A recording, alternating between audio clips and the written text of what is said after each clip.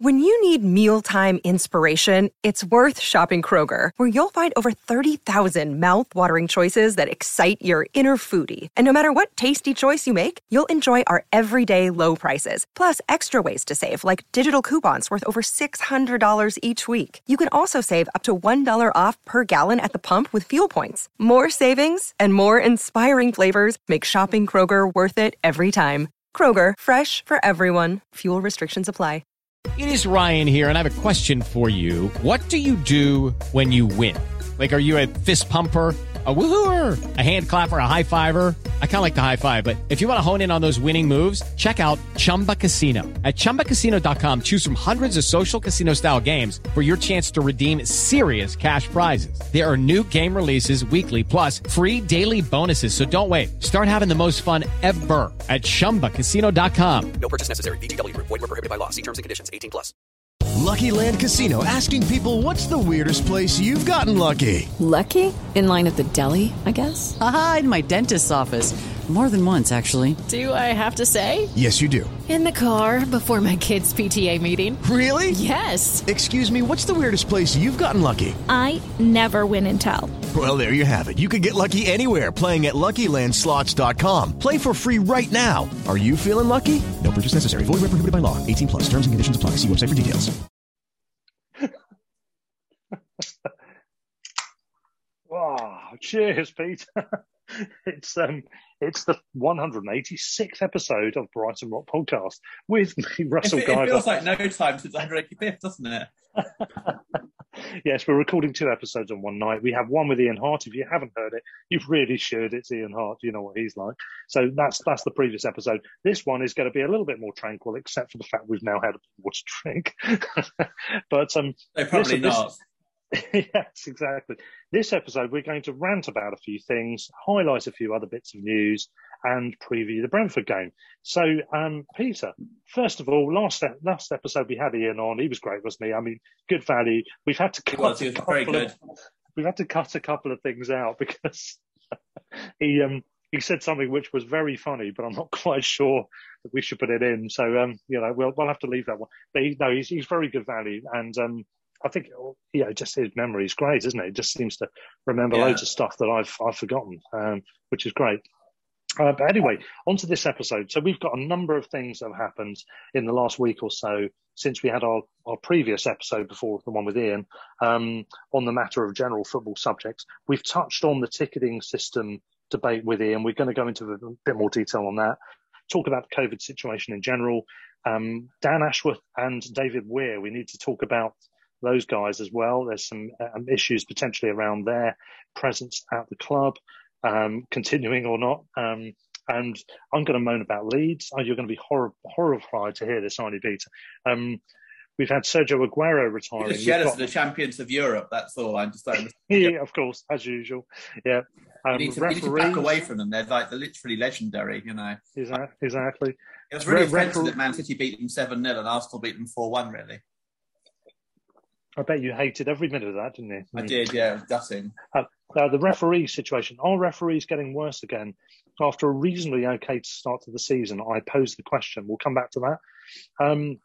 There was a Price of Football quiz. We're going to mention that in brief dispatches as well. And we'll have a look at Albion behind-the-scenes stuff. That is not first team, but loanees, etc., etc. So that's all on the agenda in this bumper final episode before Christmas, before the game that we think may or may not take place on Boxing Day. This takes 2 hours and we have another final one to kind of do it again. Yes, exactly. So, let's start with the ticket issue. Now, Peter, you and I have both had our reservations, to put it politely, about the ticketing system. This is for resales, so where someone's got a ticket, whether it be a match day ticket or, in our case, season tickets, and we can't go to the game and we want to pass it on to someone else.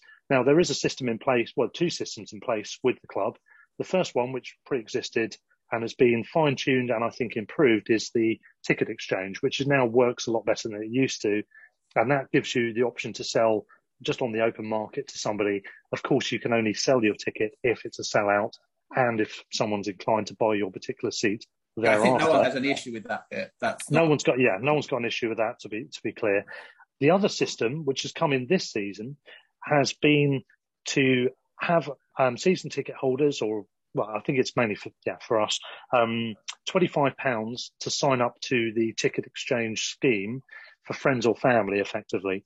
£25 you have to pay, and anybody who wants to participate in the purchasing of or the acquiring of the ticket would also have to pay a fee, which is £20 per person, and they have to register their details in order for this to happen as a private exchange without it going through the public system. So basically, it cost us £25 for the season, and it cost individuals £20 per individual.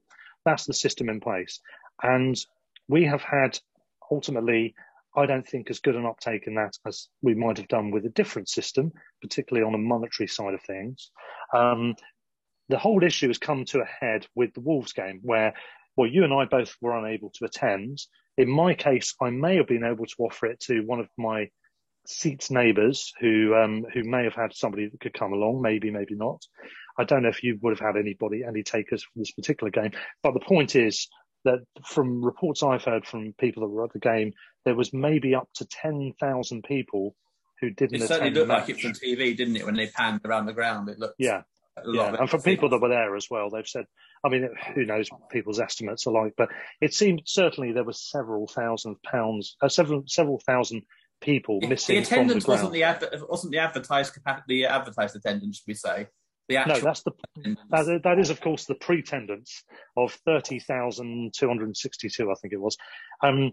Now, obviously, a load of empty seats. Now, people can't make some games. In my case, it was a rare miss for me. It was a mixture of taking some work on, which I couldn't really afford to pass up because it involved some other hours beforehand on different days, which were all, basically. If it's a rare miss for you, you should think about being a striker for Albion. Yes, exactly. Yeah, should do, shouldn't I? But I mean, I would essentially, it was going to cost me the equivalent of about over £300 worth of income in terms of incomings and outgoings. Getting down to the ground and all the ancillary costs as well of going to the game as well. Exactly. Yeah. So the overall swing was going to be something along those lines. So on this rare occasion, I decided, given that it's the week before Christmas, with COVID restrictions, possible self-isolation, should I catch the dreaded disease, going down to the family, I've got vulnerable family members, etc. I've been going to a lot of games, so it seemed like an obvious one to miss because it was midweek, etc., etc. Yeah. So I had my reasons. A month or so ago, because it was like the time you need to at least a half day to leave ready from work to go, and then and I'm trying to keep my leave back for next year because, well, notionally I'm supposed to get married and so stuff like that, so I was just kind of like, I didn't really want to go to a midweek game at home. Yeah, the travel, the transport, also issues. Obviously, that was before Tottenham was cancelled, and obviously it was too late after that anyway. So, and then COVID got worse anyway. So it was like, well, I wouldn't have gone even if I had been intending going. Yeah, so that's the backdrop, and I think the critical element. Now, we had Ian in the last episode saying that the product is an unignorable element of this. I'm not so sure that's true, really. We didn't get into it because you can't get a word in edgeways with Ian anyway. But no, I mean, in general, I'm not so sure that the product was the driving force for so many people not turning up. I think it's more to do with the other circumstances. COVID in general, I think Christmas week, the midweek, all that stuff. I think people aren't. I think just generally though, the club are. And so this is where I think it's obviously come to a head this week because there was an article in the Brighton and Hove Independent, I think it's called, about season tickets and about that sort of thing from the group at We Are Brighton, which was rather rudely, I thought, and summarily dismissed by Paul Barber and as clickbait. And I mean, we've had Paul Barber on the show before. I really like him. I think he generally does a really good job, but using claiming fans' opinions as clickbait is not a good way of behaving from the club. And I do kind of find it quite offensive, but we can't in any way argue with the club because apparently it seems to be clickbait. And to me, I spend a lot of money on the Arab and on season tickets, on food and drink in the ground and everything like that. To then have to pay 20 quid to be able to give my season ticket to someone else for a game is 25. Or it is. It just seems so minimal compared to my investment anyway. So why do it? But also just makes me not do it. So they don't get people and end up each person who wants it have to pay 20 quid as well. Yeah. I mean, his argument was that you've already got a discounted price. But I think, well, yes, that is true, but that is a moot point in essence, because you're not going to be able to resell that on the ticket exchange. Yeah, exactly. So basically, the money's lost if you don't turn up, and you don't want to do this. It comes down to whether people want to do the system or not. However good the system is, if people don't want to do it, it's not good because it's not going to work. So if I'm not going to the game, if you're not going to the game, that ticket isn't going to someone else because it's off-putting, then that money is not going into the club in terms exactly. of sales of refreshments, programs. But I think it's almost gone above that now. It's gone beyond the whole issue of the right or wrong ticketing system. It's gone to the club's attitude towards fans now, which I think is a bit disgraceful. Yeah, behaved, and that I'm really very concerned. I'm very concerned with the way things are going because for me, things have been hunky dory. I know people have had an issue with Paul Barber through the years over this and that, calling fans customers, the whole Premier League ready thing, I think, and the bottle tops. And there's a few things people have been scornful or kind of slightly comical about. However, I think this has moved into a different area because first of all, we had the booing by a small minority of fans that irritated Graham Potter, and I can understand why. And I do think it's a very small number of people, and it was a bit of a random, it's a perfect storm of a few things came together for that to happen. But off the back of that, we've now had the latest and probably the most contentious of issues between fan groups and Paul Barber, who I think has done a fantastic job overall. And I think the club have done a fantastic job overall. And I love them for all the things they've done through the years, past and present. However, we were talking to Sanjay previous episode, before last, about all the stuff done into community and that sort of thing. And, there's a lot of good, but I do think that they're in danger of their attitude towards fans in some groups of fans in some ways of going over that and kind of like getting in that sense. I fear that there's a collective sense of you've never had it so good, pipe down, is what I'm worrying the perception is from the club, coming from the club, that the fans are perceiving. I'm not saying that's exactly what the club are doing, but that's what I'm worried fans are going to be taking to be the case. Because, we're in a brilliant position. The booing, when we're doing so well in general as a football club on the pitch, you can see why Graham Potter got annoyed with that. However... I'll disagree with you there. I don't think you can, because you're a Premier League bloody football manager. You should have a bit more of a thick skin than he does. I said that I thought his reaction was pretty out of order, to be honest, to the booing. We're now 11 games without a win. I think his reaction looks a bit of a joke now, to be honest. I think I didn't agree with the booing. I didn't boo the team. I thought we played really well there. But the issue that happened that night was something the club have known about for 18 months. We've had so many games where we've not scored, and we've played brilliantly, created so many chances. It's not a new thing. It's not like, and they've not reacted to it. They've not gone out and done something about it.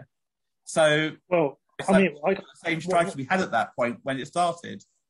Well, my issue, where I disagree with that, is that the club have never sort of been playing such good football. The position we're in the table, even now, is still above average in the Premier League era, and it's one of our best ever seasons. And Graham Potter is investing a lot of time, emotion, application into getting that team to play that way. And for him, he's taken that personally, because I know this, what you're going to say in response to this, but from his point of view, he's thinking, I'm doing my very, very best here for myself, for the team, for the club. The players are likewise doing the same. And it's not come up the way we wanted, but he's taken that personally because it was games closer like Leeds, to him. I get that. And games like Arsenal at home, I thought we played really well. Liverpool away, we were brilliant. But games like Wolves and Villa and recently that sort of thing, I thought we played really poorly. We pass it around nicely, but we don't ever look like we're going to score. Did you, other than Webber's two misses, we never know both from set pieces. I think. I thought we played. Didn't look like scoring. The first half for me at Wolves in the Wolves game was very similar to the Arsenal game in that we were completely, I thought, dominating the game in terms of the general scoring, play. Really. But we didn't look like scoring. That's kind of like the Arsenal football game. When it comes down to it. It is. But then again, you look at where we are. You look at the fact that we're playing brilliant football, the fact that we are not losing many games, and I know it sounds like a weak argument when we've not won in 11, but the fact is we're not losing many either. No, I know, which is why it's not mentioned that run too much. But where I the just don't think frustration... we're playing brilliant football. That's the thing. I don't think we're playing... We have games like Liverpool where we play brilliant football, but I don't think as a whole our football is that brilliant. I thought Newcastle, we were decent for an hour or whatever, but we weren't amazing. And then after the last half hour, we were awful. Villa, we were poor the whole game, I thought. I know we had disagreement about that, but I didn't think we controlled the ball at the back. We had a lot of possession at the back, but we didn't offer anything going forward, really, in that Villa game, barring one attack where we had 2 chances. It's all depends your definition of good football, doesn't it, really? I mean, passing the ball at the back and like in midfield and not really going anywhere isn't, to me, great football. No, I agree with you, but I am concerned that people are venting their frustrations at what's happened.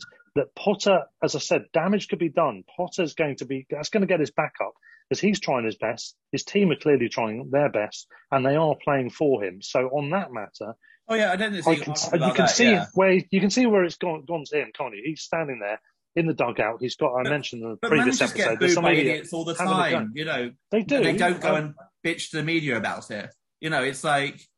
it's heat of the moment, though, isn't it? That in an interview this is the problem. Referees never have to be put in front of microphones straight after games. Players depending on who's selected, have to. If there's a particular player with a particular incident, they'll probably be put before the media anyway. Managers, every week, are told to go before the media, and I believe they get under some kind of trouble if they don't show up within a certain amount of time. But most of them don't do what Potter did. Yeah, but if you think of what Potter's done, Potter has trying his best. His players are trying their best. He has exactly the same frustrations as us. I'm pretty sure of that. He wanted strikers. Whatever he said, I'm pretty sure he wanted strikers in.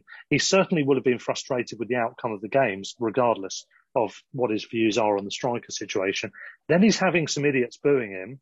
And then he's been put in front of the media at short notice, and he's being asked a load of questions on that very subject, which they knew they want to tap in to the controversy because that's what the media was specifically asked about it. There wasn't much mentioned until he mentioned it, from what I could gather. Obviously, I was at. I don't know. I think he was prompted, wasn't he? I don't think it was mentioned until he brought it up. Was it? I could be wrong. No, it was. I don't know the order in which the interviews took place, but he was specifically asked about it by 2 of the on the scene media outlets. I didn't realise that. Then I don't know which order he was. Obviously, being at the game, I've not seen the interviews as they were after the game. But... I recorded it and I watched it back, and Sky asked him straight away afterwards, and he was seen mouthing, "Can't believe they're booing." And I agree with him. I don't agree with. No, I don't think that Leeds game deserved it. If they're booing the club for not having signed a striker, then that's a different issue. But the problem is, Graham Potter and the players, quite understandably, can misconstrue that as a criticism of themselves. I genuinely think the frustration, a genuine criticism. The booing was frustration that we were so much better than Leeds that night, as it had been with so many teams that we played over the last year and a half, and we didn't win. That was, absolutely 100%. That is exactly what it was. The performance was one of our better ones in our run of 11 games without a win, which is I agree with you, Peter, but the thing is, Graham Potter's caught up in the moment. He's invested all his emotions in the game. And immediately after the game, he's being asked about the booing. And he's then obviously frustrated with that because he's taken that personally. He's maybe not being as rational as he'd be in a normal situation. But if it's 50 situation. People out of 30,000 or whatever it is, it's like... Yeah, but they're near him. One guy's barking at him from close quarters, and a load of people in the nearby stands are booing. Given how we played since, though, I'm not convinced it was the brightest thing to do either way. Because no, it wasn't. But again, it's the heat of the motion. At the moment, it's emotions. It is. The guy has generally. He's someone who actually doesn't do that, though. Normally, he won't attack the referee after the game when we've had a terrible decision, that sort of thing. So why could he not hold it in about the fans as well? It's like because he's in a high pressure environment, and as you said, he doesn't do it normally. It's very hard to never do it. When you're getting buttons pushed every week. He never does about referees. I've never criticised referees. No, I know, because he's able to just contain himself in that regard. So why is he not able to do it with fans? Like 50 fans out of 30,000 people or something like that. The whole history of the thing was really sanctimonious and frankly really, really ill thought out. And I agree. However he said it about him wanting it, it's obviously clear that he was basically saying we've been a lower league club all our history and you should like the fact that we're doing this. And I don't argue with that, but to say it in the situation that he did was not a bright thing to do. And I just, club, I think it's the easier club said have a than bit very done, isn't anti it? any sort of comments against them at the moment, and it shows in Paul Barber's stuff this week. It shows in Potter. It shows in, and it's like, well, we're allowed to have an opinion. We pay a lot of money to watch that stuff. We're allowed to have an opinion on the club and how it's being run and that sort of thing. And if it wasn't, as someone pointed out, it wasn't for, you know, there was a whole thing about clickbait this week. It wasn't for the Argus standing up in the 90s. We wouldn't have known about the sale of the Galston, that sort of thing, and we wouldn't have a club now potentially. So, you know, I don't understand how it's clickbait. It's fans are allowed an opinion, as are, you know, everyone else is like. Oh yeah, 100%. I agree with you about what these things are. If we don't like it, we're allowed to express an opinion. As any, I agree with you. But I'm I'm as frustrated as anyone else when we don't get a win when we've battered the opposition. Let's face it. We've been in some games we've been absolutely so much better than the other team and not got the result. Not so many this season actually. Leeds and Arsenal that really stand out, to be honest. Other than that, there's not been many where we've dominated as much as we did last season and really got the win. Okay, fair enough. But there's games where we should have done better and we haven't. As much as anybody else, I'm frustrated when we don't get the results. And we haven't done the other thing, which is grind out results when we're maybe not at our best. We've got draws from losing positions. We're quite one of the best teams in the division at getting points from losing positions. But yeah, that's still only draws and that's not so much. But I do think that, yeah, you look at where we are, where we've been, where we are now, and you've got to allow the guys some slack, haven't you, to get frustrated beyond. Yeah, he's as frustrated as we are. In fact, you could argue he's more frustrated than any of us because not only is he a fan while he's with the club, which I think any manager is, and any player is, but he's also having to suffer that all week. It is his job. He doesn't have anything to get distracted by. That is his job during the week. I mean, training those players. Suffer that all week as well because we do. They're getting frustrated as well with it. It's kind of okay, but he's not going to be less frustrated than any other fan. Put it that way. I think this is interesting. So I've discussed this idea with my dad before, and about the idea of being a perennial sort of Wigan in the Premier League and being like 15th to 13th, and are you better being a West Brom and yo-yoing quite a lot? And I think the thing this season is that the first 5 games yesterday we might have a better season. I don't think anyone seriously thought we'd be top 6 or whatever sort of thing, but we'd have a season where we were mid-table, and it's in danger of dropping towards our normal 15th, 16th, where we're looking over our shoulder a bit, and that's I think where. And I think the start we had, which I'm not convinced we didn't deserve 12 points in those first 5 games. I mean, Burnley, we were absolutely battered off the pitch in the first half, and we would have been 3 down if they could finish. Watford, we won comfortably. Everton, we lost comfortably. Brentford, we won the last minute. A draw would probably been outright, and Leicester, we probably draw would have been outright. So we could easily have ended up with 8 points in those 5 games rather than 12. Or true, but we could also have beaten 7, Liverpool. So, we could have beaten Liverpool. We could have beaten Liverpool. Yeah, we should have. I'm saying, but those 5 games, I think, kind of getting 12 points rather than potentially even 5 from those 5 games. Kind of change people's views, and suddenly people are thinking, well, we could get suddenly the more kind of merciful fans around were saying like, we could be like, you know, top 6 or something like that, even, or top 8 or whatever. And I think that was never realistic. But I don't think any of us would not win the next 11 games as well. So, I mean, it's just a freak situation, to be honest. The fact that we've drawn the vast majority of those games as well is a freak situation. Yeah. You know, both of those things, both sides of it. Well, in a way, it's not a freak for us because we've drawn a lot of games over in the Premier League. Yeah, but is that so bad? I'm not criticising. I'm just saying we have. I think every season we're up there in the top drawers in the league. We're playing the 19 best teams in the country season after season, and we're not getting battered by very many teams at all. Man City and one time Liverpool aside, you know, who's thrashed us? Not many teams. Leicester beat us easily last season. There's a couple of games like that, but not many. And we are competing in those games, and we are looking more comfortable, in my opinion, still now than we have done in any of the previous 4 seasons. And I know that can change if things go on a downward spiral for too much longer, but I firmly believe that won't be the case. The only thing that would go against and we've not played 3 of the big 6 in our 3 games remaining for the first half of the season, has to be said. True. The 3 teams we've not played are Chelsea, Tottenham and that's a fair point. That's a fair point. And obviously United and Chelsea are away as well in this first half at least. I mean, I don't count that in a way because we'll play them both home and away, but we've not played 3 of the big 6 basically in kind of this season. And true. Have to play in the first half of the season. But we are still comfortably clear of the drop zone. we've got, you'd imagine, an upward spiral still to come, unless, and this is my worry, people start getting on each other's backs and things start to descend in the general psychology. If the fans start to get on people's backs, that's when you've got a problem. This is what annoys me, though, because I think these people would have been marginalised and not really thought about if it wasn't for Potter's comments after the Leeds game, and also the rather snide comments from the club recently as well about the ticketing plan and that sort of thing. I think these let's go on to that in a minute. So these things are actually the things that would divide the fan base or anything.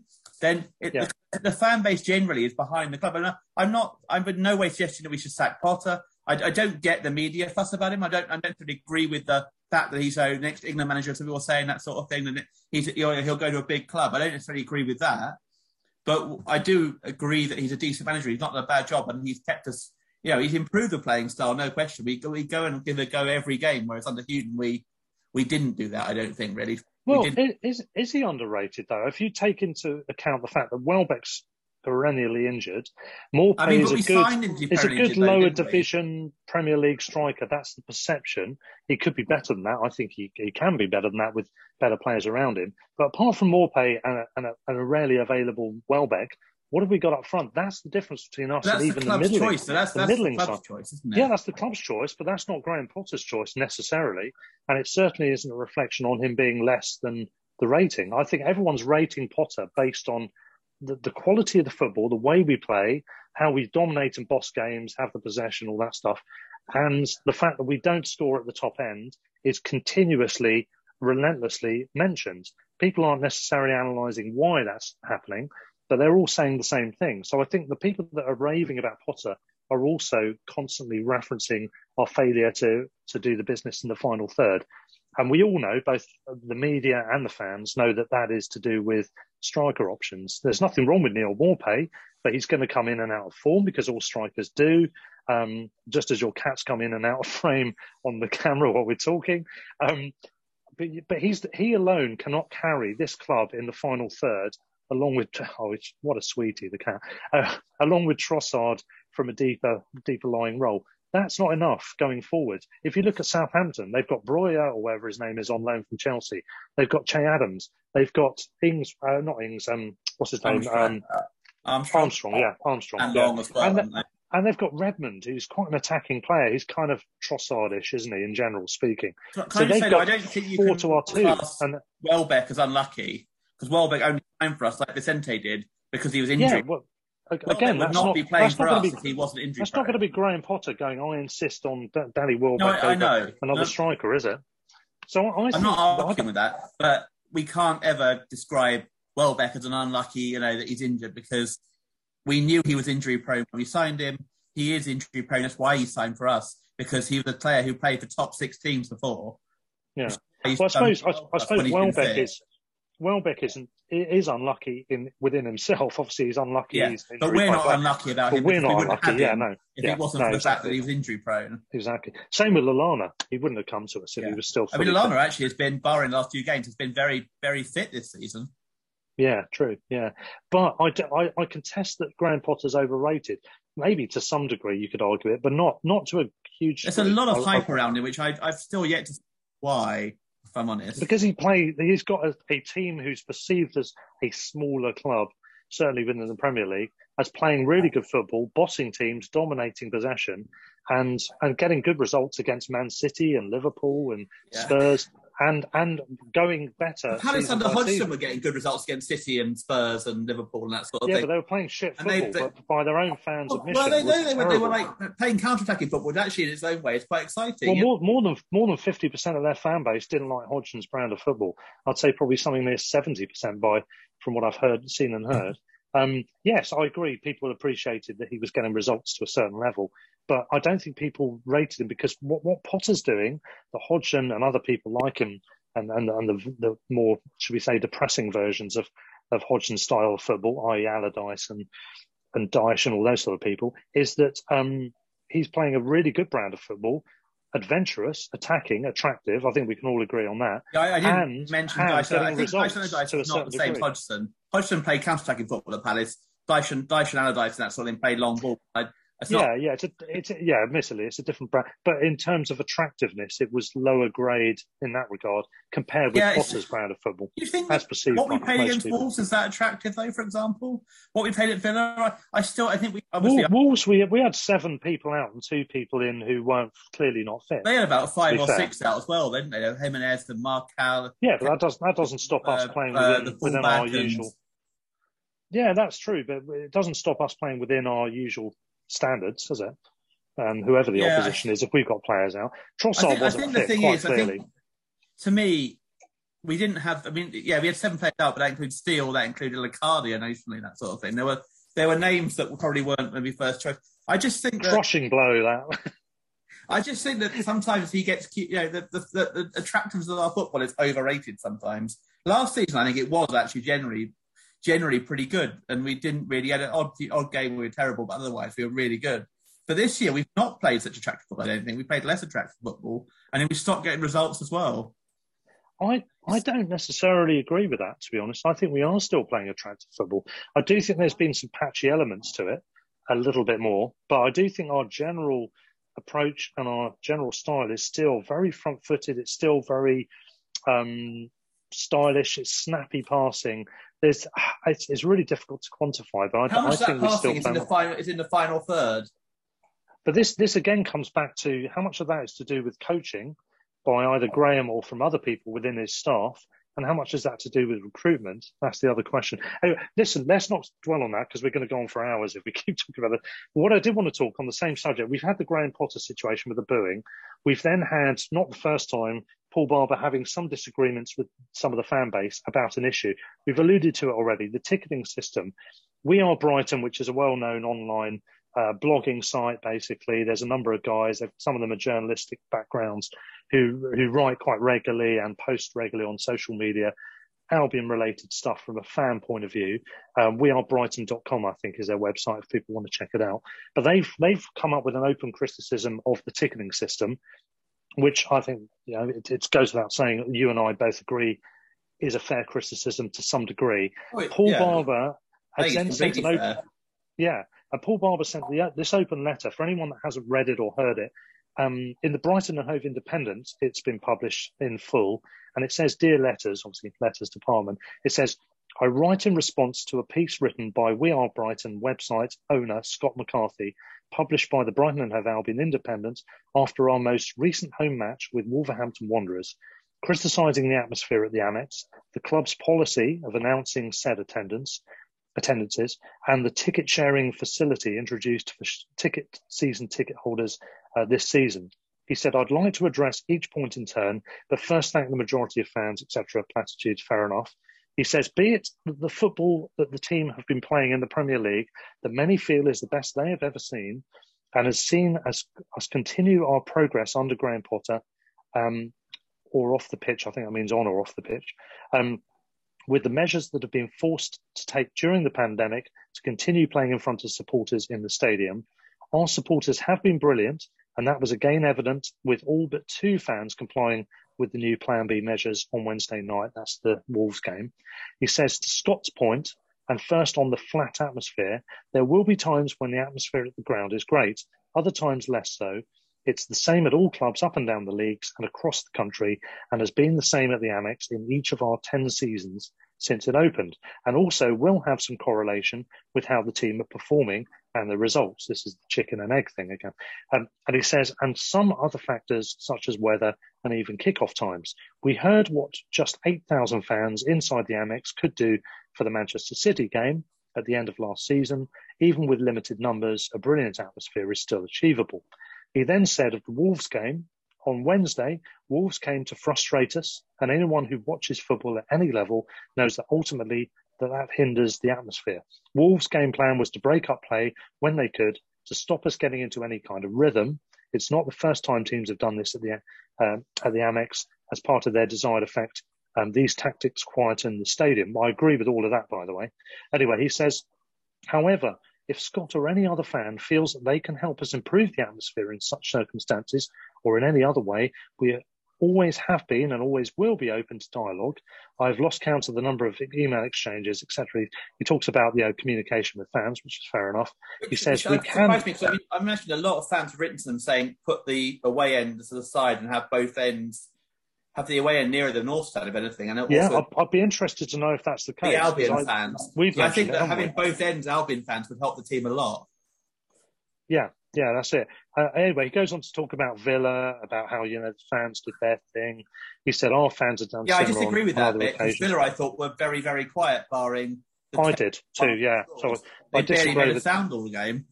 Yeah, I disagree with that. And I found that very interesting that he thought Villa were very loud at all because. Only in the 85th minute, Yeah, once they scored, they made a lot of noise. Before they scored, they barely made a sound considering it was their first game. Well, even for a normal game, because it was ironically, this actually feeds into Paul Barber's argument about the chicken and egg issue at the Amex, because I thought the game stifled the atmosphere in that particular occasion. I think there was a lot of general possessional play and nothing much happening, which doesn't excite fans. So after it was a 0-0 draw, wasn't it? Really, but we just fucked up basically. Yeah, which does actually feed into Paul Barber's argument. But he says our fans have done similar on many occasions and have been rewarded with numerous late goals. Regardless of the attendance announcement, Scott will already be well aware, as we are with the vast majority of fans, it is the standard practice across the Premier League. I've no issue with that bit. Yeah, that's fine. Yeah, I mean, the pretenders, basically, talking about. Which they have to do it. It's fine. That's the legal thing or whatever sort of thing. I have no issue. That wasn't an issue, He goes on to say, I am sure I don't need to spell out the reasons, but we don't know how many fans had COVID-19 or even just symptoms and therefore could not attend. Equally, there will have been many in light of the fluid nature of the advice from the government, some of it coming as late as 5 p.m. that evening, that we did not want to put, that they did not want to put them or their families' health at risk or risk isolation ahead of the Christmas period. We also heard from government medical advisors that evening advising fans not to attend stadiums before Christmas for matches and only to get their boosters, which is true. That was the case. He also says, watching all this week's matches on television, anyone could see all Premier League games with the possible exception of Liverpool against Newcastle, where there's a higher than average show, had huge no-show rates with all games televised, etc., etc. I think possibly the timing of the thing in Independent probably wasn't Brighton Hove Independent wasn't that great in that sense because it gave Albion a get out of jail free card. Because I think there's been a lot of empty seats all season when people would have thought would want to be back at football and that sort of thing. The Wolves game was an exception where there was a lot more than normal, and there probably was a lot due to COVID. But I think there's been a lot more than normal anyway every game this season. Yeah, true. The system they put in place. Well, Paul's open letter goes on. He said, regardless of that, and the Wolves game aside, it's perhaps interesting for Scott and others to note that this season's average no-show figures at the Amex are tracking only very slightly higher than our promotion-winning season, which is interesting because... it sounds like bollocks. Yeah, I don't know. I'm not sure. But I don't think that's true. Well, he says, nevertheless, as a club, we also want all season ticket holders in attendance at all games. Season ticket holders are heavily discounted compared to other match day prices. To reward that loyalty, maybe we need to review how we encourage actual attendance at the Amex in future. He says one example is that for fans following England, they only reward loyalty points, in their case, they call them caps, if a supporter actually attends a home or away fixture, and none for the bigger tournament matches. What he's essentially saying is, do we need to look at registering whether you turn up or not as to whether you get loyalty points? It's a bit of a threat, dare I use the word? It sounds like there's a sense of, look, this is the situation. This could be worse. You could be not getting loyalty points when you don't turn up for games. That doesn't sit very well with me, to be honest with you, off the back of the way they've changed the policy about giving tickets to friends. Now, I know Paul Barber's argument to this would be, well, it's illegal to give your ticket to a friend without telling us and without it going through proper measures. And he's right, of course it is. That is the case. However, you have to take into account the fact that's just the way of things. That's the culture. And it may be right, it may not be right, but that is how things have gone. To take that away, okay, it's one thing, fine. To then charge both ends of the equation for the privilege of following the new system is another. But then on top of that, to threaten when criticised that we could do something like stop your loyalty points going through if you don't turn up, as they've done, off the back of the game at Bournemouth in that League Cup match, not letting loyalty points go for the away game. I think we're on a slippery slope if that were to be a threat with any meat on the bone. It almost sounds like a kind of like deal with what you've got or it could be worse sort of thing, yeah. Yeah. Now, I haven't read loads of social media. I don't know if that's been picked up on, but I picked up on it.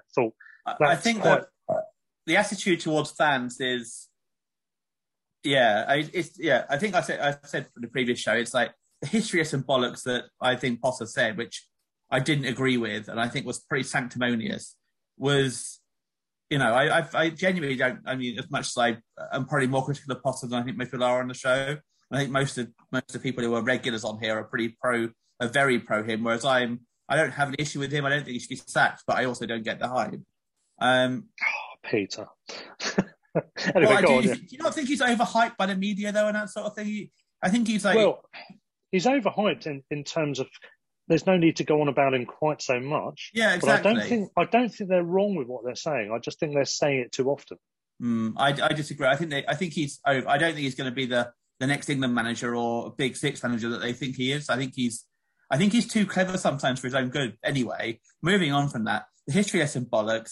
Paul Barber should probably get history lesson as well about what we went through as a club and what these fans, well before he'd probably even heard of Brighton and Albion, or certainly, kind of was working there, what we were like. Tony Bloom obviously knows the history of Brighton, was there and saw it. But, everyone else here is like, you just came along. It's your job for you. For us, this is like a kind of, this is basically what we do every weekend for us, probably for the rest of our lives, frankly, because, you don't turn away from the club when you're in a situation. So, if Paul Barber, it's all very well for him to say, he's been working here since we've been Premier League, whatever. So, whereas we've been watching Brighton in, at the bottom level when we were allergic out of business, that sort of been supporting the club, for, I'm over 30 years, more than that.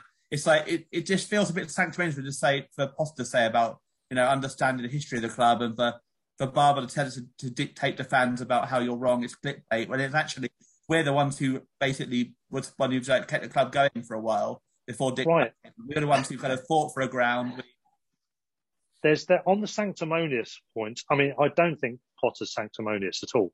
I just disagree with that. That comment was sanctimonious, wasn't it? Let's be honest. I think it was spiky, but it was born out of a frustration of what he was hearing at close quarters. I don't think he's sanctimonious. I do think he recognises where we've come from.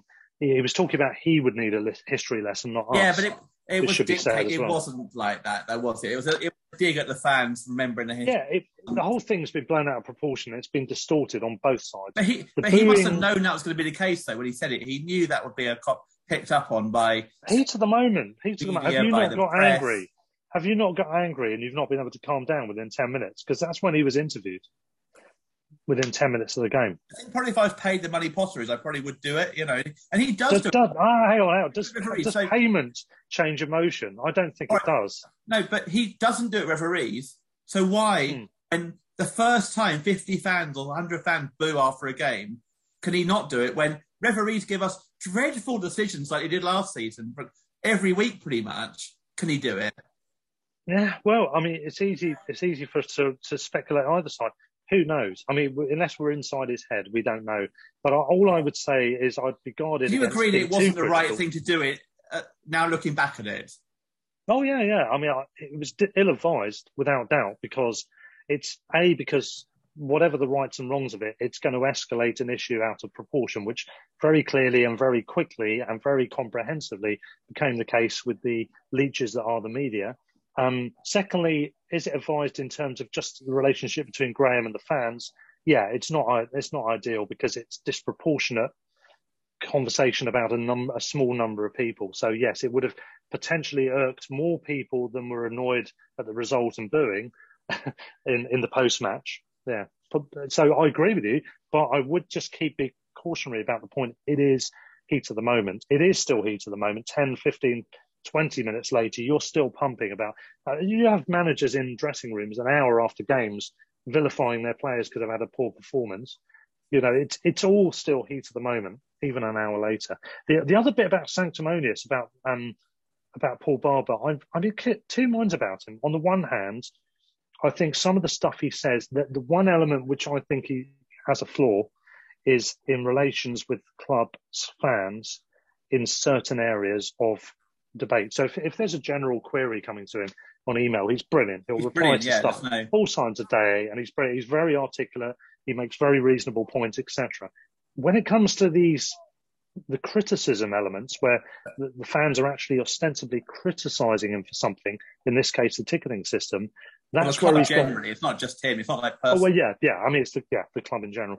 That's where the one flaw is, because he's quite spiky in response. I mean, we mentioned about the threat of taking loyalty points away if you don't turn up.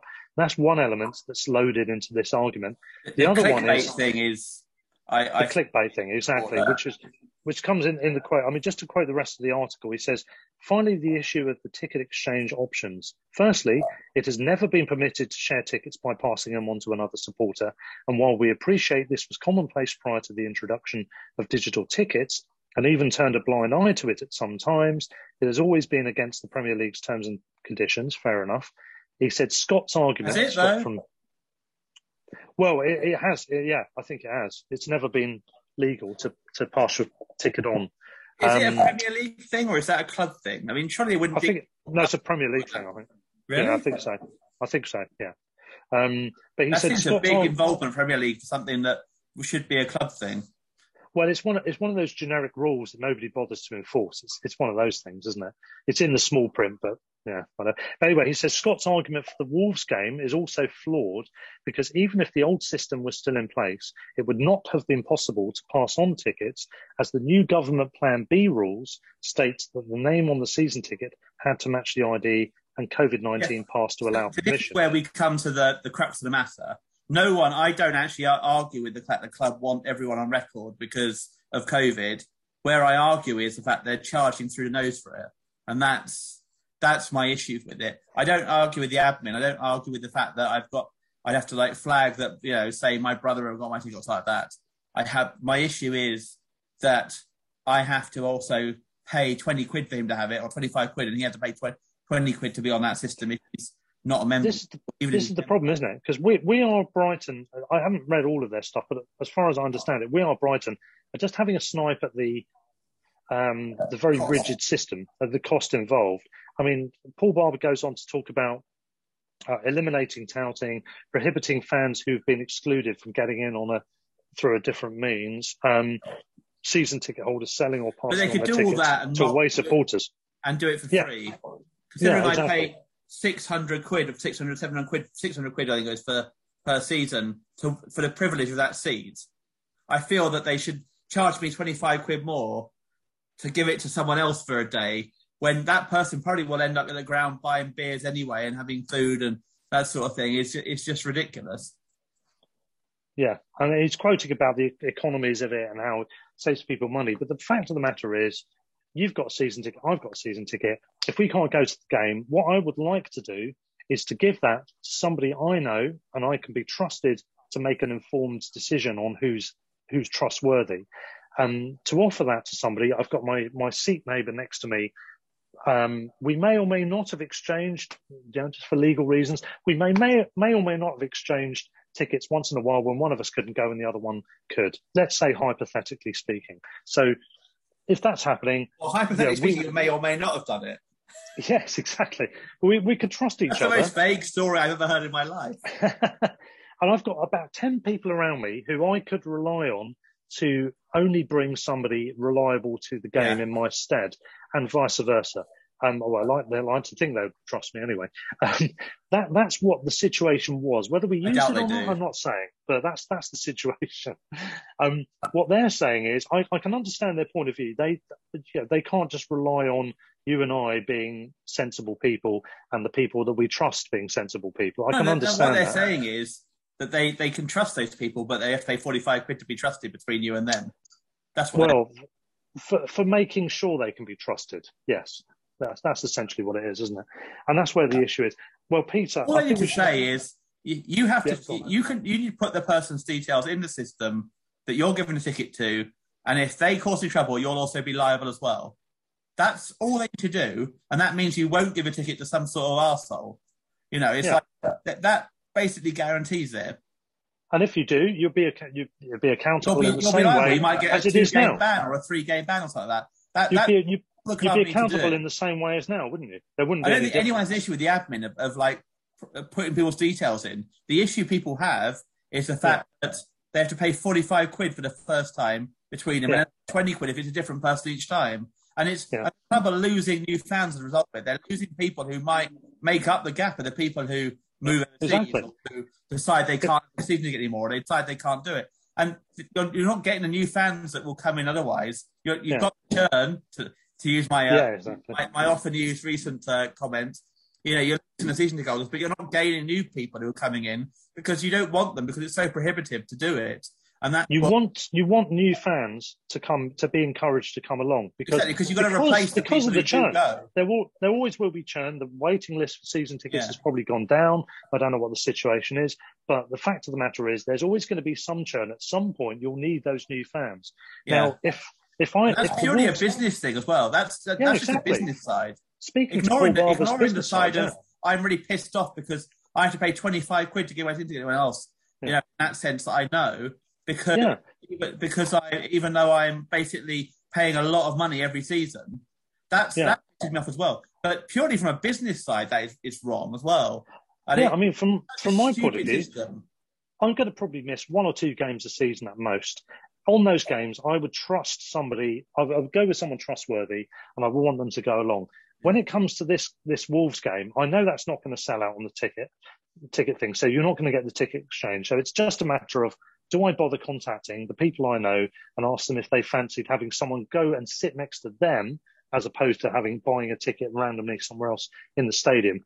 Now, if someone's got a casual fan that might become a Brighton fan, they're not going to want to go along with them, but sit in a completely different stand. They might be able to get a ticket somewhere else in the West Upper, which is where I am and where we are. Maybe not. But they're not going to want to sit separately. They want to sit with their friend.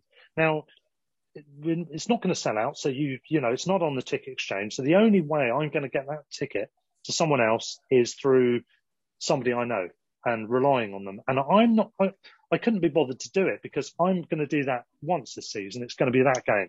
I'm not going to pay 25 quid and then ask the guy that sits next to me, Kevin, to get whoever it is he wants to come along to pay 20 quid. They probably don't mind registering with the club. We don't mind dealing with all the admin involved in that happening, but 45 quid just to go, do you fancy my ticket this one game? Even if you charge a tenner to the person taking a ticket is one thing, because that's a decent deal for someone who's along for a random game with that sit next to them because you can't go.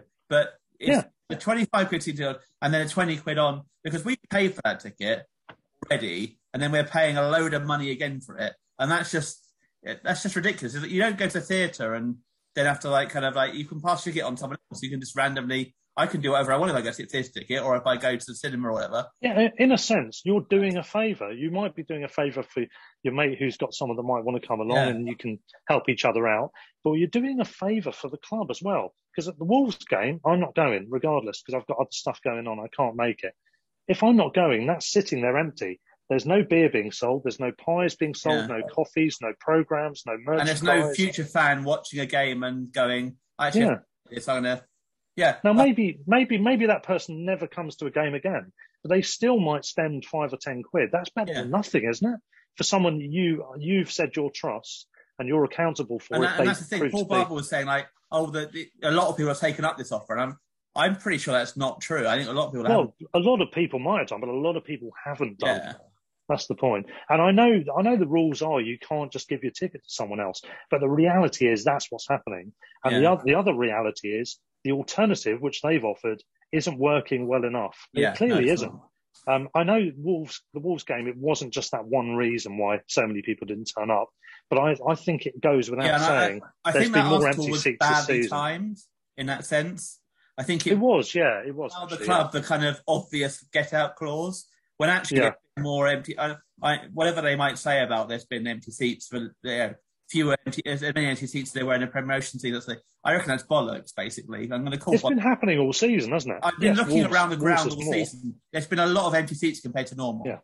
It's complete crap. And the club can deny it if they want, but the fact of the matter is, I know for a fact from my own personal conversations, there's a number of people who are not happy with the system, and in some of those cases, most of those cases, are not adopting the system. They're just going, okay, forget it, I'll just let the seat go. Yeah, I mean, there are people I might give my ticket to, but I wouldn't do it now because it's too much of a pain in the arse. Yeah, it's just not worth it, and the hassle and the admin's fine. It's the cost and it just doesn't. Yeah. It feels like season ticket holders are kind of. I think there's this whole thing about being called legacy fans and that sort of thing, which to me in doesn't help. Legacy people are when they're dead and they've given money in their legacy in a will. Exactly. Yeah. So last time I checked, I was still breathing. It feels like long-term fans are basically regarded as being like, well, you're here anyway, so you've got no choice, and we're taken for granted, and it pisses me off because actually, yes, I'm realistically not going to give my ticket up, but I'm also not going to, it makes me less likely to do other things as well and to try and actually. Yeah, I mean, if you're listening to this, and I could say either Paul, might be Paul Cameron, we don't want to fall out with the club, but no. You've got to listen to us. This is not going to work. And please come on, actually. It would be great if either Paul's came on, and Scott as well. Any of you, come on to the show, either separately or together. It'll be quite an interesting discussion, because I think we should really try and... I think this is really quite a big thing that actually could separate fans from the club, actually. And we don't want that. We want to be like kind of a united front and, that sort of side. So, if you're listening, any of you listening, come on the show, because, it'll be really good to have a discussion about completely it. Agree. Completely agree. Yeah, please do come on. You don't want divisions within the club. The fact that we're doing so well, historically speaking, proportionally, we're mid-table in the Premier League. How many times have we done that? And yet we've still found a way to fall out over some things here. Is quite worrying when you think things could be more in moments of more adversity. How are we going to be if we're this bad now? I think that's a sign of the fact that we're doing okay in terms of like being relegation zone, and there's still annoyance. And I thought that when it came out in the pre-season, this ticket system was really crap, but obviously it's kind of like taken a while for fans to realise what it actually means, and it was absolutely clearly a way of. It's the thing. I give a lot of money to the Albion. I have done for a long time. Same here. Seen as same for any of us who seem to be goals. We give a lot of money. Even before we buy beers, we buy food, we do everything else. And we don't want to be seen as being like also a vehicle for any sort of, and it feels like at the moment the club are trying to get more money out of people who already give a lot of money rather than bring new people in. And it doesn't feel the right way to do it. It feels like you'd be better off trying to bring new people in. Yes, you could have to kind of transfer a ticket online to someone who then registers online, that sort of thing. That's fine. Or even pay a tenner for it. That's not a problem. But the fact that I've got £25 to give my ticket to any one season is, unless I want to do it randomly, it's ridiculous. And and it pisses me off. And as you might gather, we've now talked about an hour about it. So yeah, I know. Well, it's time for a break, Peter.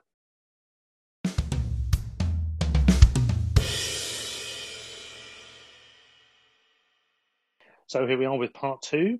Quite a heated debate in the first part. Nothing major to Yes, it was. No, it wasn't. No, not much to debate there, was there, really? It's pantomime season, isn't it? Oh, no, it isn't. It's not. I know. Right, let's talk about a few other things. So there's been quite a lot going on as well, hasn't there? First of all, the COVID situation. We've had the games with Spurs and Man United postponed. We, unfortunately, despite asking to have it postponed, had the Wolves game go ahead, unfortunately. And as far as we know, Brentford are out of the woods. We are to some degree. So the game is likely, as it stands, to go ahead between the sides at the Amex on Boxing Day. And once again, you and I are both not going to be at the game. And we'll do a preview of that at the end of the programme. But the COVID situation... The situation go ahead. Is an interesting one, because I would like to say it anyway. So you and I weren't going even before COVID got worse. There wasn't any situation.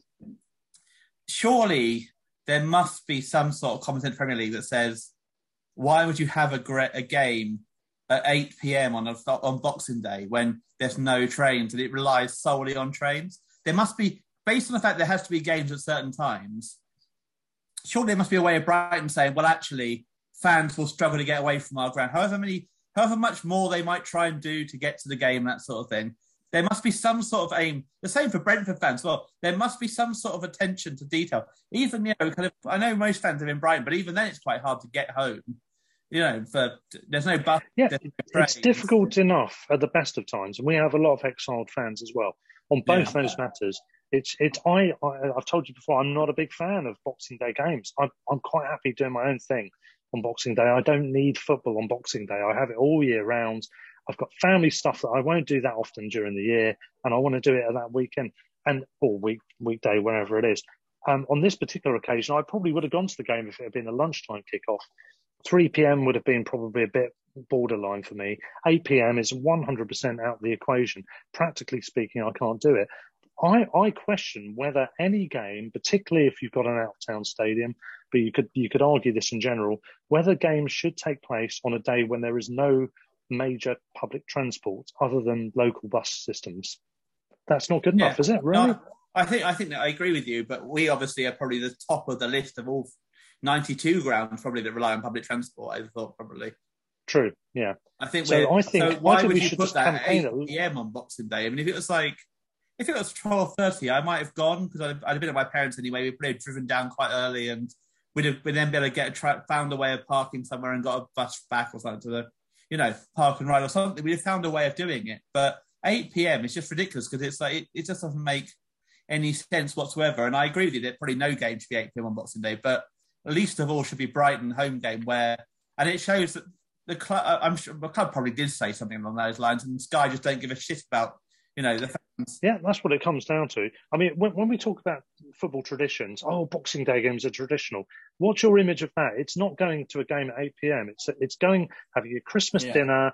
You go out on Boxing Day. The family members that are interested go to the game. They walk to the game, usually, traditionally, locally, whatever, and they'll watch a game in the lunchtime or the early afternoon or 3 o'clock. That's the tradition. That's what we're talking about with tradition. Yeah. We're not talking about 8 p.m. And at one point, it's traditional to play Christmas Day, so exactly, yeah. Do we move away from that in a way? Exactly. The 27th itself will be a much easier one. Yeah, just make it the 27th. Because people will be at work then. So that's the only reason to not play 27th rather than Boxing Day is people will be at work, so you have to play evening games. But I think an evening game 27th when trains are running would be a lot easier for most people than for having a exactly. Or it's a bank holiday where there may be trains because it's not the Boxing Day bank holiday. They tend to play local games anyway. Then, so like we're playing Brentford, one of the more local teams to us. Exactly. So you could do it for an evening after work or something like that. A lot of people take Christmas to New Year off anyway. It just seems, I agree with you. I think maybe the Boxing Day fixtures, as traditional as they are, aren't, certainly Premier League aren't worth doing because they're not traditional, because they're not 3 p.m. on Boxing anyway. Maybe the lower leagues, it's more traditional, and that's fair enough. But when they are 3 p.m. generally, and you can play that and do that, and then go back home to have your food or have it beforehand. But when it's like, I mean, what the other thing with tradition is, what else is a tradition on Boxing Day? You're doing something already in the evenings. You're not going to football in the evening. You are probably having party games or gatherings, or you go round to different relatives to Christmas Day. I'm doing boxing. Yeah, boxing, exactly. Boxing, just punching people. Heavyweight boxing, that's basically what I do on Boxing Day. But you're not going to be at the football. It drives me mad. I think we should get rid of it. I think we should make it the 27th at best. I'm just not interested. I'm not going to go. I'm just. A lot of countries have like their winter break over Christmas and don't have it over Christmas. I don't think this country should go that far because I think we do have a tradition of it. But I think Boxing Day when you've got games split so far over Boxing Day and 27th, that sort of thing, it's not actually Boxing Day. So why bother? Exactly. Anyway, moving on. A few other bits have been going on. I'm going to flash through a couple of things. First of all, Sergio Aguero's retired. I don't think we mentioned that on the show.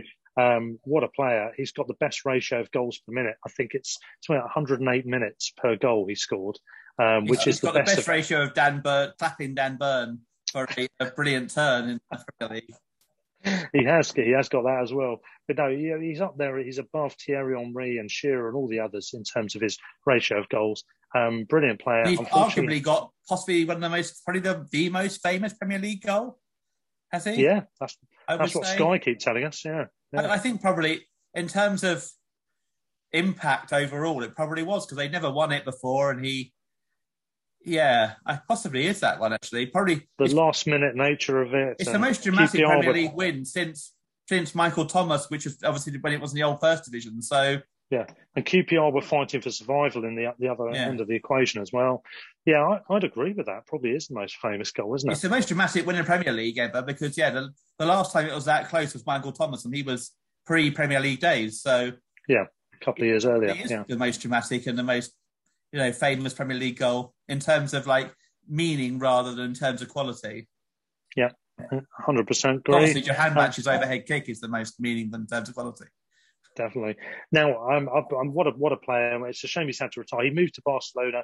He had some injuries. He barely got into the game, and now he's discovered some heart issues. So, fair play to him. I salute him. What a player for the Premier League. City obviously signed 2 players in that sort of time that would then go on to dictate their kind of amazing success. David Silva. Silva and Aguero, and both of them up there, probably in the top 20 Premier League players ever, arguably. Yeah. And Diego Maradona's former son-in-law as well, to boot. Well, what more can you say? He's been there and done it. Speaking of being there and done it before, you've criticised Leeds on 1 or 2 occasions. I just thought I'd throw this one in. I know what you mean. I've never mentioned anything about Leeds. The Tracy Crouch review of football recommendations, and we've touched on it already, but I just wanted to highlight one element. We've had Steve Parish of Crystal Palace, we've had Karen Brady of West Ham, usual suspects basically here, Angus Kinnear of Leeds, and Christian Purslow of Villa. I think Purslow was describing it as North Korea or communist China or something like that, or Maoist China, in terms of the arbitrary nature, as he saw it, of these proposed changes and the introduction of an independent regulator, saying, no, we should do it with the FA. That will be much better. Well, the independent FA, useless, completely useless in that sort of regard. They've failed over a number of decades. I think it's time for an independent regulator. I agree with the vast majority. Sure, is there time though now, you feel, wouldn't proposals. It? Sure, if you fail constantly, you've got to succeed at some point, just by law of averages. Yeah. If at first you don't succeed, delusionally try again. Keep failing and then fail again. Yeah, exactly. But no, I mean, without dwelling on it too much, because we've covered it a bit before, but Angus Kinnear, one of his big objections as Leeds CEO is the fact that he's against the notion of parachute payments. He was against the notion of parachute payments. He's now in favour of it. It's just it's funny how he's changed his tune since they became a Premier League club after decades away from the top flight. That arch of hypocrisy just leaves me to have nothing but contempt for him. Karen Brady, her views on continuing the season when COVID was happening speak for themselves. Christian Purslow wasn't popular at Liverpool at the time, not popular now. And Steve Parish, the least said about him, the better. All of his criticisms, as Tracy Crouch said on the Price of Football podcast, it made it clear, his criticisms, that he hadn't read the bloody report. So if he hasn't read the report, shut up. Steve Parish, shut up. If you don't know what you're talking about, don't bother talking at all. That's what I would say to him. And speaking of the Price of Football, they had their quiz last night as we record this, Tuesday night, a special Christmas quiz. I participated and I did spectacularly badly, I have to say. However, it was good fun. It's one of a number of quizzes they've done in the past. Fair play to those guys. Peter, both of them back on, really, aren't we? Well, I did ask them if they wanted to come on, and in the heat of the moment, they said yes. But I followed up on Twitter and haven't heard back yet, so I'm not sure. He was claiming not to remember. We are close to Palace. They could both be on for the Palace game. That'd be interesting. Yeah, well, I said come on, Kevin Day and Jim Daly as well, who presents the 5-Year Plan podcast with him. I said for them to come on. We've got a couple of comedians on. We fancy ourselves as comedians as well. What could go wrong? I don't know if I fancy myself as a comedian, to be honest. My views are hilariously laughable, mainly.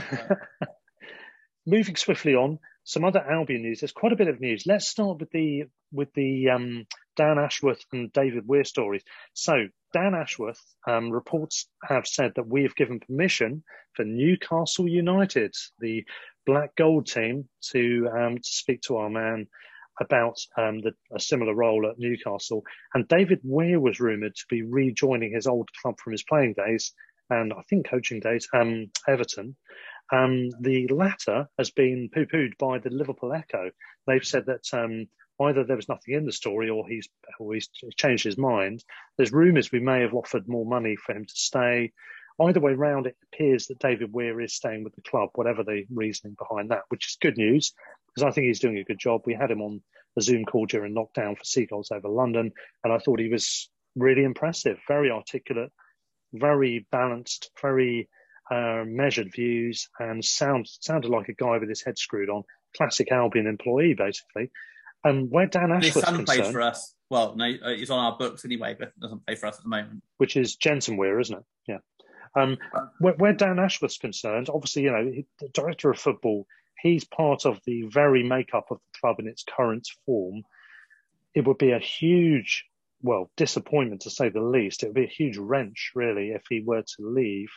I don't know how interested he is in the role. He might want to have a listen to them just out of interest to hear what they say. He may be keen on the role. I don't know. But as we understand it, we've given permission, which is our policy, isn't it? Tony Bloom is very keen not to get in the way of people's careers. He's happy to let people speak to people and find out what they think and find out what they want to do. Whether he'll stay or not, we don't know as we record this. But I'm pretty concerned if he were to go. Are you not as well, Peter, regarding this? I think they've got the kind of thing lined up of the suggestion is they've got successors' ideas lined up. Dan Ashworth obviously is at the top of the level and that sort of thing. Obviously, a very good director of football, but I trust Tony Bloom. Where I think it could be interesting is obviously what happens with Potter, because he obviously was an Ashworth appointment. He came in clearly with the idea of moving Houghton on. I don't think anyone can question that. I think there's all this kind of idea about, things went downhill after he came in. I think probably Houghton felt less supported from above necessarily. I'm not saying because Ashworth didn't do well, but because he was obviously had an idea of what he's going to do and that sort of thing. So I think he obviously had an idea of how he's going to appoint that, and Potter was the clear idea. He had a clear idea he wanted Potter in or someone similar, and Houghton wasn't the way to go. So if Ashworth goes and they bring someone new in, does that then change to someone else? We've got some good signings since Ashworth been in. If not, we've got some, there's development signings, main signings. I don't question it. I don't think it's a disaster. I think if he's someone who is drawn by money, he'll go to Newcastle. If he's drawn by, if anything else, he'll stay, because frankly, I wouldn't trust the Newcastle owner to keep him on for past a year if it doesn't go well. So yeah, that's true. I think the only reason other to thing go to Newcastle is money. isn't it? Because ambition's the ambiguous one. Ambition's ambiguous because I don't think that any ambitious, if they're ambitious, they necessarily will keep him if he doesn't immediately go that well. So I think the only reason to go to Newcastle is money, and if he's driven by that, I think we're not necessarily bad off without him. Could he be sold a vision in terms of ambition? Could he be sold a vision by Newcastle, rightly or wrongly, earnestly or otherwise? He's not an idiot. He's a bit aware. He's been around the game a long time. He knows what this situation is. On the other hand, if he wants to go to Newcastle and probably double or something like that, he does at Albion probably because, frankly, and be probably about third or fourth choice for that job, because they've gone for at least 2 or 3 other foreign possibilities who they've gone for and said no, because Newcastle is an absolute disgrace, in the way they've organised it, it's a complete joke. Then if he wants to go, given all that's happened, and clearly Newcastle have offered, I think Emanole, the previous Chelsea guy, they've offered 2 or 3 others who were at one point, talked about when they first joined, before Hal was appointed. Then if they really want to go, if he really wants to go there, then that's his choice, I think if I was him, it would be, if I was him, I'd stay, obviously, because I'm a Brighton fan. But if from his point of view, I wouldn't regard Newcastle as that great a choice. They're probably going, there's a good chance they'll go down this year. The situation now, they will be relying on basically mercenaries in January. No proactive player who wants to improve their career will go to Newcastle in January. They might do in the summer if they stay up, but they won't do it in January because there's a fair chance they'll go down. And they look like they don't want to leave after that. They've talked about the likes of Aaron Ramsey and Kieran Trippier and Tarkowski and people like that. Those are the sort of names that have been mentioned. You can't tell me Trippier wants to play in Championship football before going to the World Cup, hopefully in November. Well, exactly. This is the thing. I mean, those sort of players that you would want to get if you were Newcastle, and they do need to address defensive Ramsey areas. will go to the World Cup if he's in the Championship because Wales don't have the options. But the options at right back would struggle to get in if he's playing 3 or 4 months Championship football, I would say. And if you only got one of those... It's like Lamptey, and I even talked about Lamptey. It's like, when he's fit, is brilliant. I mean, would one or two of those signings be enough? When you're out with Alexander-Arnold, Walker, James, he would not even be near that squad if he's in Championship for like 3 or 4 months. No chance. Be talked about. So I would be very surprised if Trippier went there, unless he thinks he's going to be out of the squad anyway. Yeah, I mean, look at the table. So Newcastle have played 18 games, so they're virtually halfway already. They've got 10 points from 18 games. That is a hell of a turnaround. So can we talk about my true hatred in Premier League now? So, go on. Well, I know you got hung up on Leeds and all that sort of thing, and Palace and that sort of thing, but Newcastle are my true hatred in Premier League.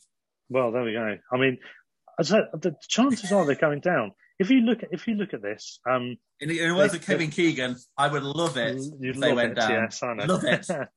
Well, they're only 3 They've got to go and get adrift. a win at Brighton, and I would love it if they. They're 3 points adrift at the moment, which doesn't sound bad. But then when you look at it, they've got a vastly inferior goal difference to everyone around them, apart from Norwich below them and Leeds above them. First thing to say. So in terms of points, you've got to add an extra point onto this. Newcastle are a point behind Burnley. Okay, that sounds all right, third bottom. Burnley have got 3 games in hand on them. Then you look to Watford, who are another 2 points ahead, so 3 ahead of Newcastle. They've got 2 games in hand. Again, the goal difference is superior. Then you've got Leeds, who are 6 points ahead of them, and their goal difference is not good, and they've played all of the matches as well. They've played 18. Okay, that looks more promising, but don't forget Newcastle have got to go ahead to 2 teams here. So the chances are, looking at this, you would think Norwich, Newcastle and Leeds look the odds on at the moment. Obviously, a long way to go. And I think the big thing for them is they have, to a degree, got the 2 players that they would obviously want to sign in their situation. So they've got and they've got Wilson. So they've got to sign maybe unglamorous players and put together a defence and keeper that will keep the goals. Not just not just put them in and use individual brilliance. They've got to actually have a whole unit as well. Yeah, exactly. I mean, Newcastle's record... and Wilson is shit, basically. Newcastle's record, that's one of the things that we should have beaten them, really, by quite comfortably, but we didn't. Oh, we should have beaten them easily. They were awful. Since Howe's come in, they haven't really improved. Well. He might have put some points in place there, Howe. Howe is not a manager who defends well as a history. No, exactly. This is the problem. Their issue hasn't been addressed because that's not his forte. They have still got big problems. I watched the Man City game. Man City were in second gear and they were playing pretty badly. You had the goalkeeper was drilling balls out of play, giving the ball away. Players were playing balls forward. They were giving it away. Their shooting wasn't as good as it could have been. And they still won 4-0. City's first goal was epic, though, wasn't it? Yes. The keeper passed it straight out for a corner, and then from the ball coming round from the corner, 2 players, the keeper and defender, left it for a player from like 6 yards out. I mean, Clark could have headed it, and he just stood there and decided to leave it straight into the path of the player for City. Yeah, I mean, I was saying, it's like, I mean, Bradford was at fault for picking it out of play because it was a terrible pass. He kicked it straight out of play, but Clark's got to clear that. You can't leave that. If you collide with your keeper and it goes wrong, well, that's wrong. But you've got to kind of, unless you hear a shout, you've got to give that, to go and head that out of play. And they just both stood there and left it for. It was pathetic. That's the only word to describe that. Was it Diaz? Was it? Yeah, Diaz. Diaz put the ball in, didn't he? For that one, was it? Or 6 yards out because with an open goal because they both just stood there and watched it. I mean, Newcastle's defence. Newcastle's defence is the worst defence I can ever remember in the Premier League. They've still got pretty much the same set of defence as they had when they went up as well, barring Dubravka. So I put it. Actually, not a bad keeper. So Peter, Steve Bruce wasn't doing such a bad job after all. No, I actually think Bruce would be a better option than Howe now, given what he did. They ended up bringing Allardyce back or doing something like that. They just Howe was not the answer at this stage, and he probably never will be because he would never going to be good enough to their later development as well. It seemed a very odd appointment. It was they couldn't get who they wanted, and they basically, you know, I can't remember who they were linked with now, but they were talked about with fewer people, weren't they? And then they couldn't get them, so they went for Howe because he was free, and it was. Yeah. And looking at the table, if you look at the mid-table teams, or just below mid-table, Palace, Brentford and Brighton all on 20, which is 6 points off Europe. They are 9 points clear of Burnley. Admittedly, Burnley have games in hand. I don't really see, below that you've got Everton. I think Everton will have too much in the end. Southampton will as well. I think we're talking bottom 5 are the other 5. Yeah, so I'm not committing to that. I think we're in such a bad run that... No. Carry on not winning. So we don't beat Brentford. Let's just assume that all the games carry on from now on. There's no issues. We don't beat Brentford. You then assume we go to Chelsea. We don't get anything there because, you know, we have a good season and still getting to Chelsea. We go to Everton. We never get anything at Everton. And suddenly there's 3 more games with one more point, maybe like that, or no more points. And well, you're assuming it'll be no points or 1 point. But I'm saying if we don't beat Brentford, so this is like the thing. If we beat Brentford, I think it's a huge game on. But if we draw with Brentford, as is our want with every game this season, then we're on 21 from 17. Chelsea, maybe 21 from 18, you could say. Everton could get a draw, 22 from 19. I know these are all ifs, but we haven't got a draw ever at Everton in our Premier League time. But look at the teams below us. I mean, Burnley, we said they've got 3 games in hand, but they've still only got 11 points from 15 games. We've got 1 point in hand. 1 game. No, but I mean, in general, for the season, they've got 11 points from 15. That's still terrible. Watford, 13 from 16. Well, we've not won 11, which is far worse than any of the others as well. Yeah, but we're drawing most of those games. If you take out, we lose to Liverpool and City and Chelsea or whatever, lose 3 or 4 or 5 of those games, we're still going to have more than a point per game. Yeah, we're not if we only draw games and don't win any. So. Anyway, we won't dwell on that because just to finish off... I'm obviously not saying we're not going to win again this season, but I think that there's... I wouldn't assume that we're out of the relegation battle because we've got 20 points. If we get 20 points in the season, we'll go down by a mile. So until we get to the 35, 40-point mark...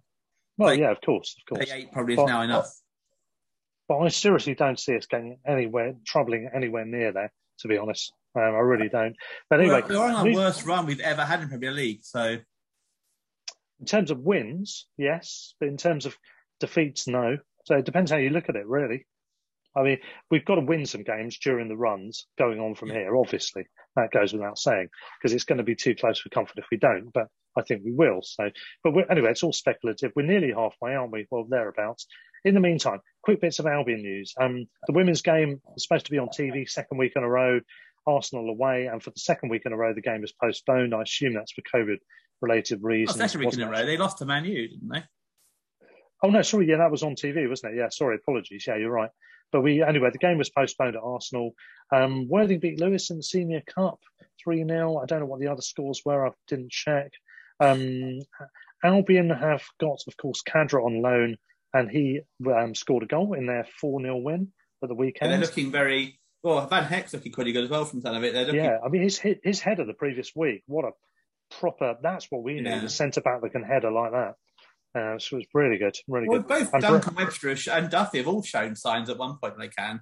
It's just delivery, I think, for anything else. I mean, all 3 of them have scored goals, in 3, 4, 5, 6 goals in a season, but we just don't have delivery, I think, at the moment. It's a problem. Yeah, true.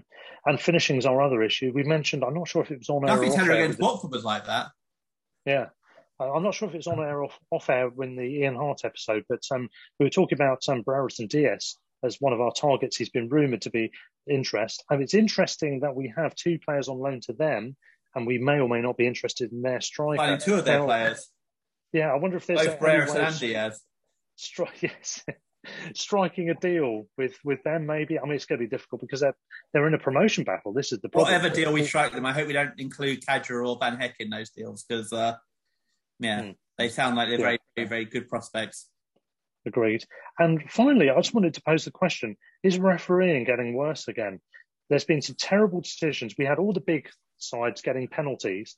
Apparently, it's the first time the top 4, top 3 teams all had penalties awarded in single goal deciding games in Premier League or top flight history ever, or something like that, which is I'm gonna mental. say, so before you go into like getting worse, think back to last season. Sorry, say again. Think back to last season. How many complaints did we have about every since last season? Well, I think we had far more last season than we have so far in the same period of time this season, I would say. But I think there's some pretty dreadful decisions at the weekend.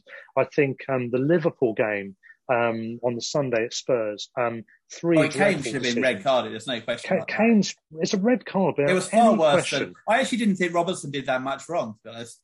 It was just a bit forceful, wasn't it? It was a little bit forceful, but it was a yellow card, yellow and a half sort of thing. It wasn't that bad.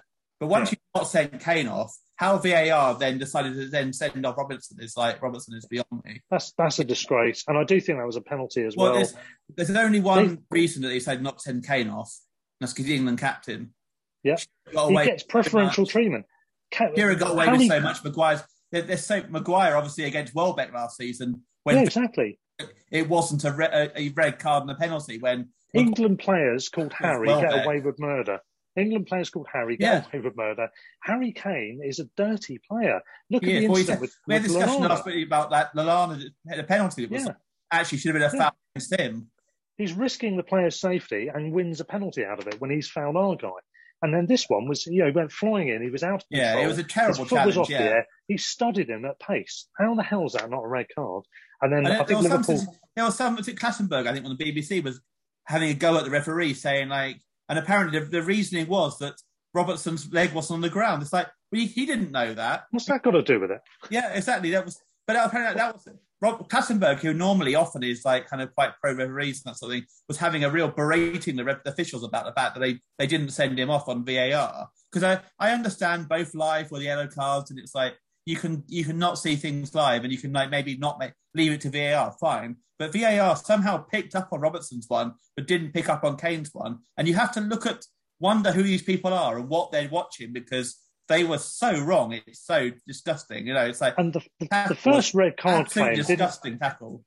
The red card claim, the first one didn't go to VAR at all, as I understand it. Well, it did. They all go to VAR. Everything goes to VAR. I mean, sorry, to the screen, I mean. But the second one... Yeah, no, it wouldn't have done, because it wouldn't have... You probably would have seen it. And the second one did. So, apparently Kane was upset to be yellow carded for it. Yeah, he was. Yeah, he looked after the game that he was upset that he was shocked that he was yellow carded for it. Yeah, we get yellow cards for nothing on our team. Also, it's the usual suspects. It's Paul Tierney, who's dreadful. It's Kavanagh on VAR, dreadful. Kavanagh is awful. I mean, I still forgot that Millwall game where he managed to miss Glenn Murray getting rugby tackled in a corner between him. It's dreadful, isn't he? Moss is dreadful. The Newcastle game against City, I mean, I agree with Alan Shearer for once. I actually think that was ridiculous that wasn't a penalty. Yeah, the only reason I can possibly think of that wasn't a penalty was because he wasn't getting the ball anyway. But he still took him out. He still... It doesn't matter, does it, though? No, exactly. If there was a foul committed... That's the only reason, the only possible reason I can think of why they didn't... I mean, well, that's what they said. That's what they apparently told. That's what Shearer's they told getting the really manager. arsey. Let's be honest, Newcastle would not have won that game anyway. No, it's completely, completely not. But this is the same Alan Shearer who said that Tarkowski was legitimate in taking out Mopé in the first game of the season for like basically strangling him to the ground. So he's an idiot in Alan most Shearer's view cases. was anyway legitimate. Alan Shearer, No, Newcastle bias, completely has no genuine opinions. He's a completely incompetent moron. So let's not regard Alan Shearer as being any sort of way legitimate. He regarded Tarkowski on Mopé at Burnley as being a legitimate thing because he was looking. No, that's correct. I'm not disagreeing with you at all. I'm just saying for once. But he's right. I agree with him on this occasion. Like a broken clock, he's right occasionally. Exactly. But I got my dislike of Alan Shearer out of the way now. Yes, good. I'm glad you've done that one. Yeah.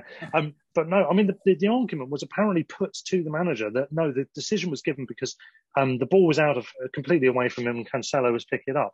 That is irrelevant. If there is a foul committed during open play when the ball is still active, it doesn't matter whether that player can get to the ball or not. But I'm saying it's the only logical reason it could be.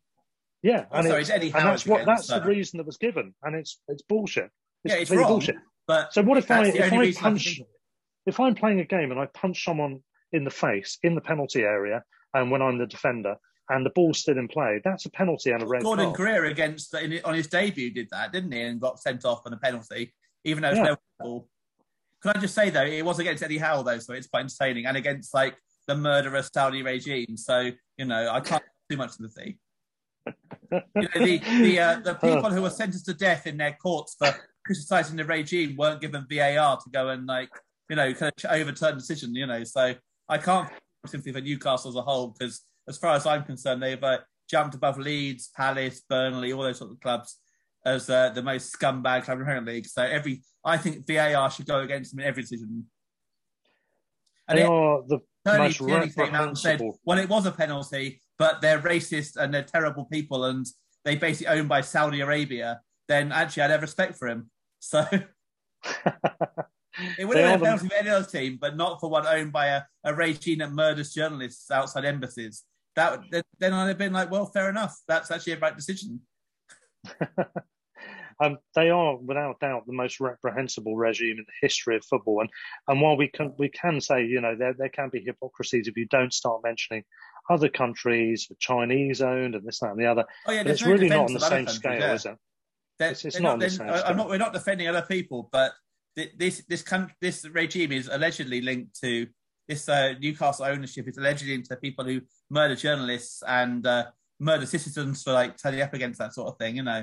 So as compared to, but obviously they're not directly linked to them, of course, because we can't say that.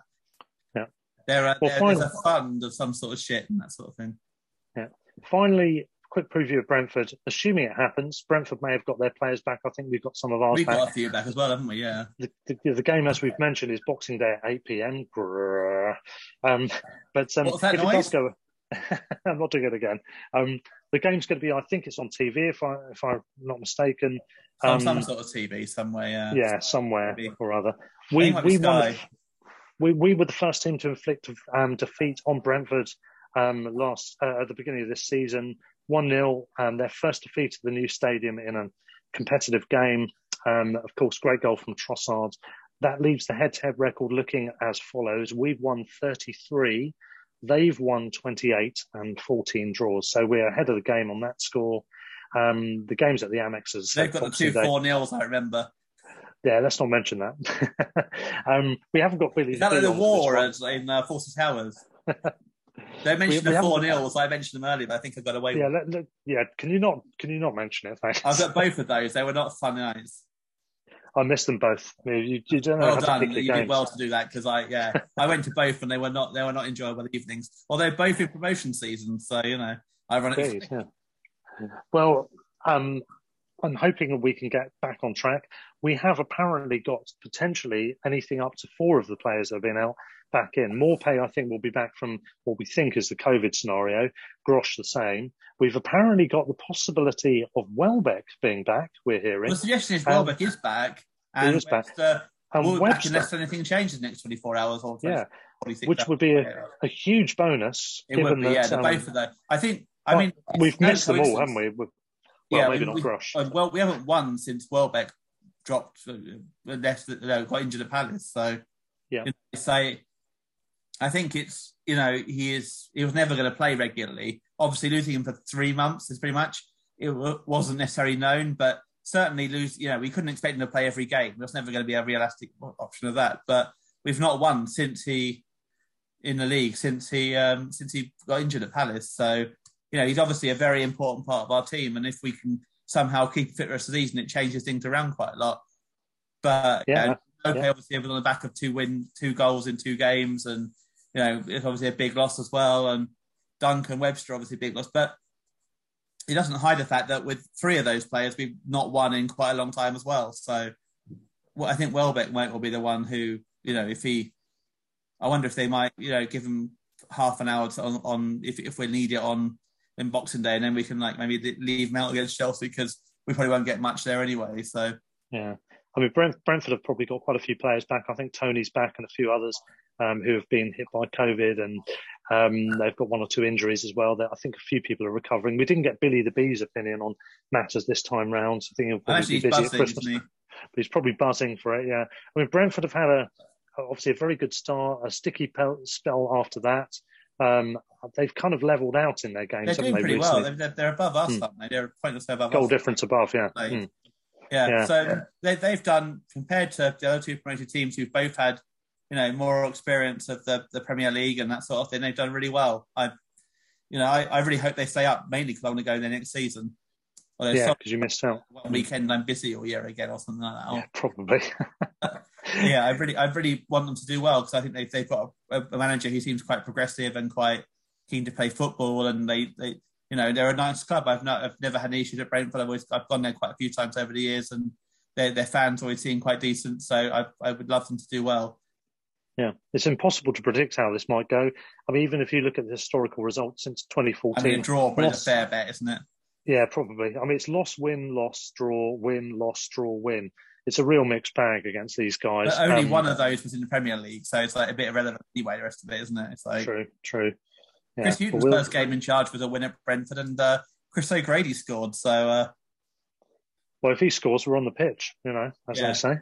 Well, in fact, though, no one did it, though, that cup game. Everyone was thinking O'Grady scores, we're on the pitch, and no one went on the pitch. So, it's like, well, you bottled it, didn't you? Don't sing about it, you got to do it. I couldn't believe he didn't score. Couldn't believe it. Well, on that note, Peter, that's the final one for pre-Christmas. So if the game goes ahead on Boxing Day, we'll be watching at home on TV, and we'll be hoping for the very best from the Albion. Wish them the very best of luck in getting a result. We really need a win. It goes without saying. We'll do another one post-Christmas, probably between Christmas and New Year. And if the Brentford game's gone ahead, obviously it'll be a review podcast amongst other things. But that's pretty much it from me. Anything else from you, Peter? No, just that, another year has gone by. Another year of the podcast. It's been 2 years now. Yeah. I think early January marks 2 years. It's flown by. Yeah, it really has. We could be close to 200 episodes by the time that comes. Somewhere near that, yeah, indeed. We are actually closing on 2 episodes a week, which is quite scary. Yeah, we just can't stop talking, can we? Strange that. I've always had that problem. Anyway, but I'm just very quiet generally. But if you, yeah. Mm-hmm. So on that note, can we first of all just say again, once again, if you can rate and review us, go on Apple or any other places where you can rate and review podcasts, please do give us 5 stars, write reviews, anything you can do to help us. If you want to contact the show, it's the usual stuff we've mentioned before. It's Brighton Rock Podcast at gmail.com, or you can contact us on Twitter at Brighton Rock Pod. And in the meantime, Peter, Merry Christmas to all our guests and listeners and everyone around the world. Exactly, including the Philippines. Woohoo! And thank you for listening, guys. Why do you do it? I don't know, but I don't know, crazy people. But please keep doing it, and we really appreciate all the support you give us. We do. Please keep listening. And the same to all our guests as well. Thank you very much for coming on. And absolutely, we've had some really good guests on. We'll summarise. And to turn it around tonight, I'm going to go. It's pre-Christmas. Stand or fall. Ooh, up the Albion. Sports Social Podcast Network. Okay, round 2. Name something that's not boring. A laundry? Ooh, a book club. Computer solitaire, huh? Ah, sorry, we were looking for Chumba Casino. That's right, ChumbaCasino.com has over 100 casino-style games. Join today and play for free for your chance to redeem some serious prizes. ChumbaCasino.com. No purchase necessary. Void where prohibited by law. 18+ terms and conditions apply. See website for details.